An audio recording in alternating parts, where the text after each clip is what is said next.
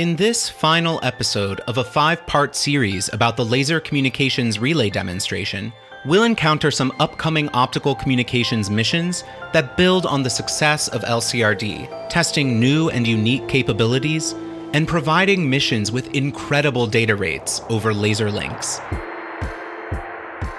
I'm Danny Baird. This is the Invisible Network. My name is Kendall Malden, and I am the Chief of the Technology Enterprise Mission Pathfinder Office, known as TEMPO, at NASA Goddard Space Flight Center. Early in his career, Kendall actually worked on LCRD. So I was in charge of what's known as the Space Switching Unit, the SSU, which is one of the subsystems that are on board the LCRD flight payload. So the space switching unit is essentially, could be thought of as the central controller of the payload, making sure that all of the other subsystems have what they need as far as data, but also contains what's known as a high-speed switch, which is switching high-speed data between multiple optical comm modems. So a lot of the high-speed optical comm data that is being relayed by LCRD flows through the space switching unit.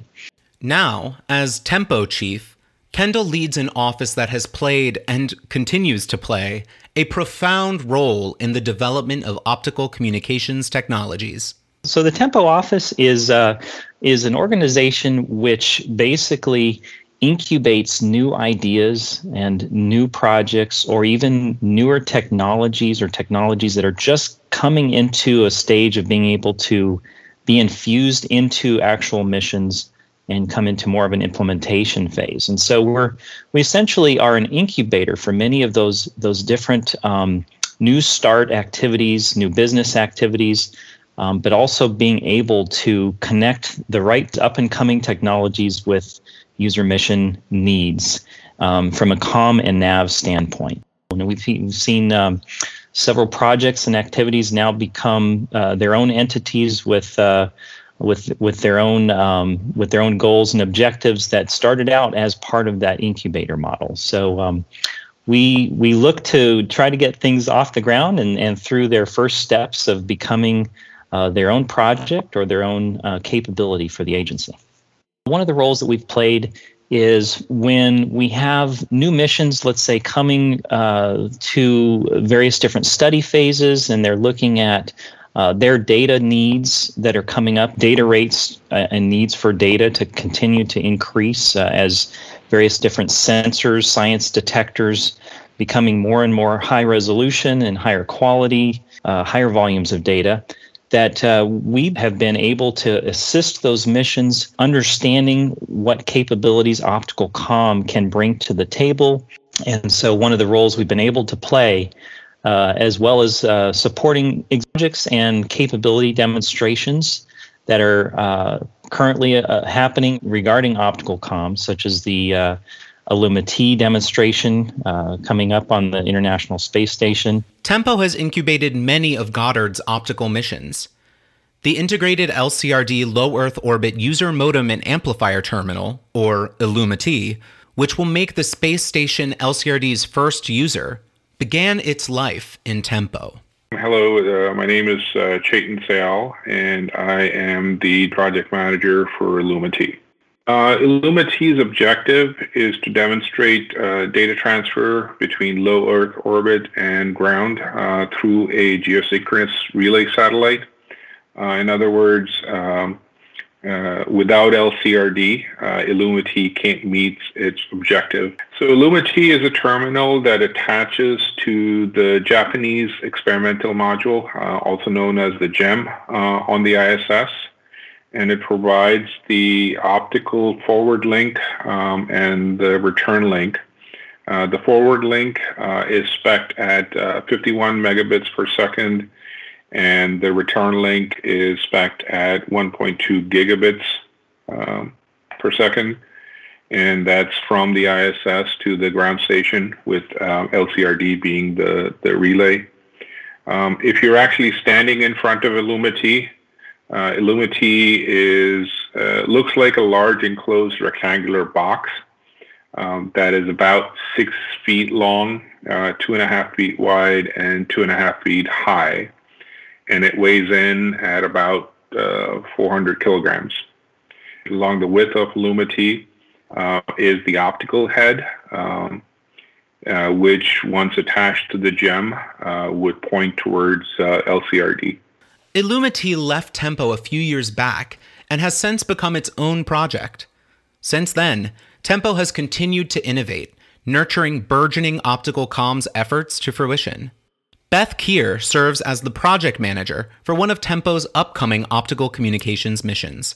So T-Bird is the terabyte infrared delivery system.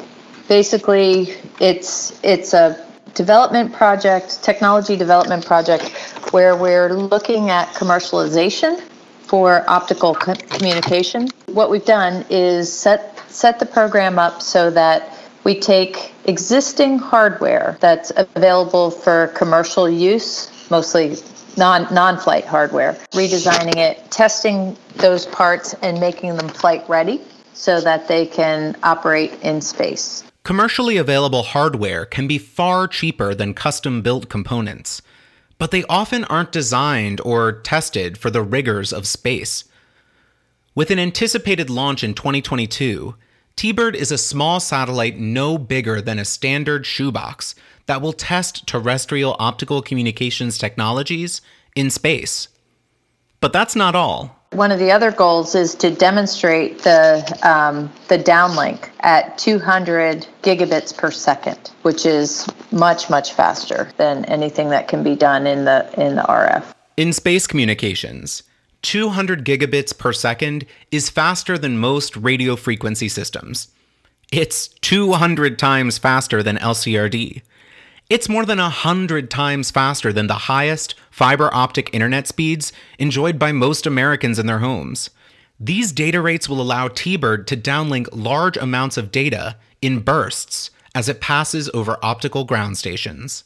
The super exciting thing about optical communications is just the game-changing aspects of it as far as data communications. In the past, we've been designing our instruments and our spacecraft around the constraint of how much data we can get down. With optical comm, we're blowing that out of the water as far as the amount of data that we can get back. T-Bird isn't the only project at Goddard taking advantage of commercially available hardware to advance optical communications. Haleh Safavi leads an effort using commercial components to develop a low-cost optical terminal, or LCOT. The purpose of LCOT, we want to build a blueprint for future ground stations. First of all, we want to help the industry to just identify the gaps. For example, before this, there was no commercial receiver telescope. We identified that, they built this spec and worked with our receive telescope vendor, and right now this receive telescope is actually their catalog item. The more parts made available commercially, the easier and the cheaper it will be for NASA to implement new ground stations. More optical ground stations will encourage new missions to adopt laser communications and all the benefits that come along with it. In addition to efforts to advance commercial optical communications technologies, Goddard engineers are also leveraging the benefits of optical communications for the Artemis missions. The Laser-Enhanced Mission Communications Navigation and Operational Services Pipeline Project, or LEMNOS, is developing the Orion Artemis II Optical Communication System, or O2O, which will allow lunar astronauts to send ultra-high-definition video to Earth from the Moon. Nikki Desh oversees development of the ground stations that will communicate with O2O. So I oversee the O2O ground segment implementation. And we just passed our series of system design reviews, which we're really excited about. And they've just moved into the development phase. We are building one of the two ground stations that's going to support that mission when it's supposed to launch. And the other ground station is Table Mountain facility that's managed by JPL. We are working in conjunction with JPL to create these ground stations and help them route their data through to Johnson Space Center during that 10-day period of operations. If you're interested in learning more about O2O and LEMNOS, check out episode 2 of the podcast. Moving beyond Artemis astronauts' journey to the moon, even deeper into space, the Jet Propulsion Laboratory's Deep Space Optical Communications Experiment, or DSOC, will demonstrate communications over laser links at distances never attempted before. Yeah, so I'm Steve Towns, and I am the Chief Technologist of the Interplanetary Network Directorate at JPL, which basically does the deep space network and a lot of the integrated mission operations, ground data systems, sorts of things for primarily planetary robotic missions. So this is all run from the Jet Propulsion Laboratory here in Pasadena, California. Although obviously we interact with all the other NASA centers that have missions typically using the Deep Space Network. Steve Towns is a key player on DSOC, which will fly aboard a mission to 16 Psyche, an asteroid orbiting the Sun between Mars and Jupiter. You can learn more about DSOC in episode 2 of the podcast as well. It's actually a pretty cool project for any number of reasons. So obviously two major pieces to DSOC, the flight terminal and the ground terminals. In this case, there's actually two. The main receive terminal will be the Palomar Hale telescope on Palomar Mountain, which is south of here. For anybody who ever gets a chance to go by there, it's a spectacular telescope, 5-meter diameter, built in 30s or 40s, I think. So really solid construction. The uplink terminal will actually be coming from Table Mountain. The same California optical communications facility supporting LCRD and O2O will also be supporting DSOC. The sorts of testing being done for DSOC is similar to LCRD, but geared towards addressing the unique challenges of communicating from significantly farther from Earth. A number of things DSOC is testing. One, of course, is the data rates. We've got all our link calculations that say on this kind of a day with this kind of atmosphere, this kind of cloud, and that far away, we should be able to get this data rate. So one of the first things is, do we really understand the atmosphere? Do we really understand how well the system is working? Is it really generating the data that we expect? In addition to growing our understanding of how optical communications systems perform in real, deep space scenarios, DSOC will help NASA to further mature the technology overall. Future systems could be smaller, more power efficient, and less heavy.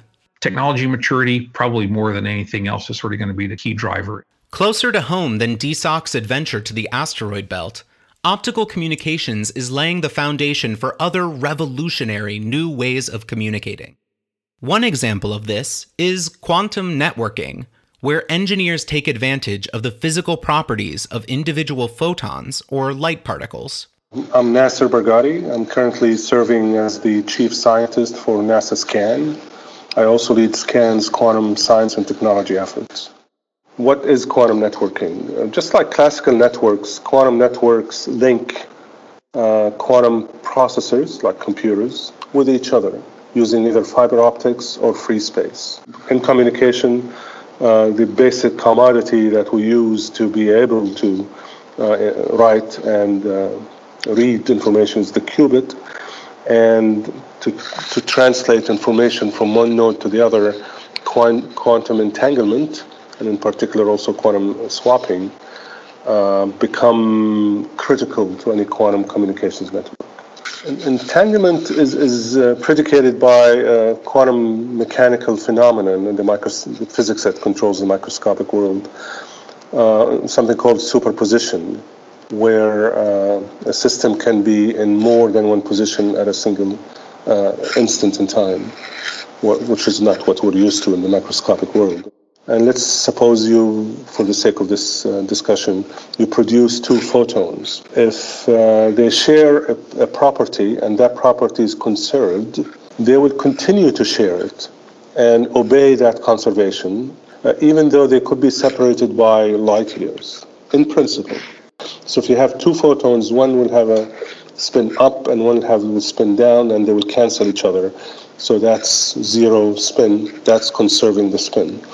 Now separate those visually in your mind to huge distances, and they still will know about each other. For if one were to flip its spin, in principle, from up to down or from down to up, The other one has to instantaneously also change its spin state, such that the total spin is still zero.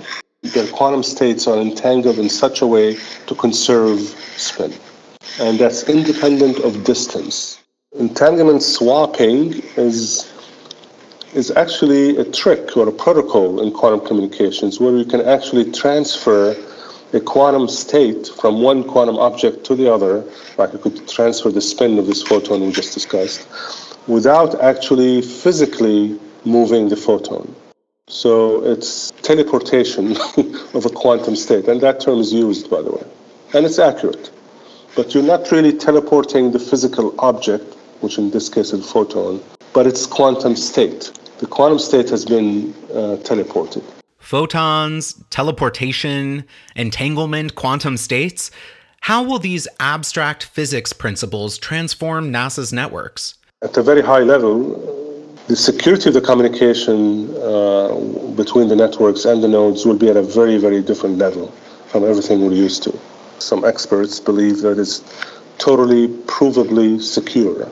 In other words, if you were to eavesdrop on a quantum communication channel, it doesn't matter what you do, you will affect the outcome of that channel. In other words, you cannot do it so cleanly. Quantum physics prevents you from doing that. In other words, if you want to measure the state of a photon, you will change the state of that photon. And if the photon is part of your communication channel, then people know somebody's eavesdropping. But what does all of this have to do with LCRD? Well, optical communications technologies are inextricably linked with quantum networking capabilities. If your quantum object is a qubit, and your photon is that qubit, and photons are light, lasers, of a different wavelength. So the infrastructure, the highway system these photons will use as they transmit information back and forth as qubits, will use the optical networks. So they're tied to that infrastructure. The photons, our qubits, will have to use the optical networks. So you cannot separate the two. To learn more about quantum communications, check out episode 14 of the podcast. It's an exciting and burgeoning innovation that promises huge benefits in network security that will benefit not just NASA, but communications technologies as a whole. It's been about a month since we launched LCRD and began this season of the Invisible Network. In that time, we've covered the profound benefits of optical communications. We've learned about the technologies and infrastructure that are allowing LCRD to realize them. We've looked to the future of NASA's networks, one where high volumes of data flow over infrared links across the vastness of space. On the journey, we've spoken with optical communications experts from across the agency. We've heard from engineers responsible for building the mission, architects and scientists dreaming of NASA's internetworked future, and the leaders guiding us there. As we conclude the season, I'd like to thank you so much for joining us on the journey. Be sure to share what you've learned with those around you. Together, we can make NASA's networks a little less invisible. Thank you for listening. Do you want to connect with us? The Invisible Network team is collecting questions about laser communications from listeners like you. We're putting together a panel of NASA experts from across the space communications and navigation community to answer your questions. If you would like to participate, navigate over to NASA Scan on Twitter or Facebook and ask your question using the hashtag AskScan. That's at NASA Scan, NASASCAN, on social media with the hashtag AskScan, ASKSCAN. This LCRD-focused season of the Invisible Network debuted after the launch of the U.S. Space Force's Space Test Program Satellite 6 on December 7th, 2021. LCRD is led by NASA's Goddard Space Flight Center in Greenbelt, Maryland, in partnership with NASA's Jet Propulsion Laboratory in Southern California and the MIT Lincoln Laboratory. LCRD is funded through NASA's Technology Demonstration Missions program, part of the Space Technology Mission Directorate, and the Space Communications and Navigation, or SCAN, program at NASA headquarters in Washington, D.C. The podcast is produced by SCAN at Goddard, with episodes written and recorded by me, Danny Baird. Editorial support provided by Catherine Schauer. Our public affairs officers are Laura Bleacher, Catherine Hambleton, and Claire Skelly. Special thanks to Barbara Addy, SCAN Policy and Strategic Communications Director, and all those who have lent their time, talent, and expertise to making the Invisible Network a reality. Be sure to rate, review, and follow the show wherever you get your podcasts. For transcripts of the episodes, visit nasa.gov/invisible. To learn more about the vital role that space communications plays in NASA's mission, visit nasa.gov/scan. And for more NASA podcast offerings, visit nasa.gov/podcasts.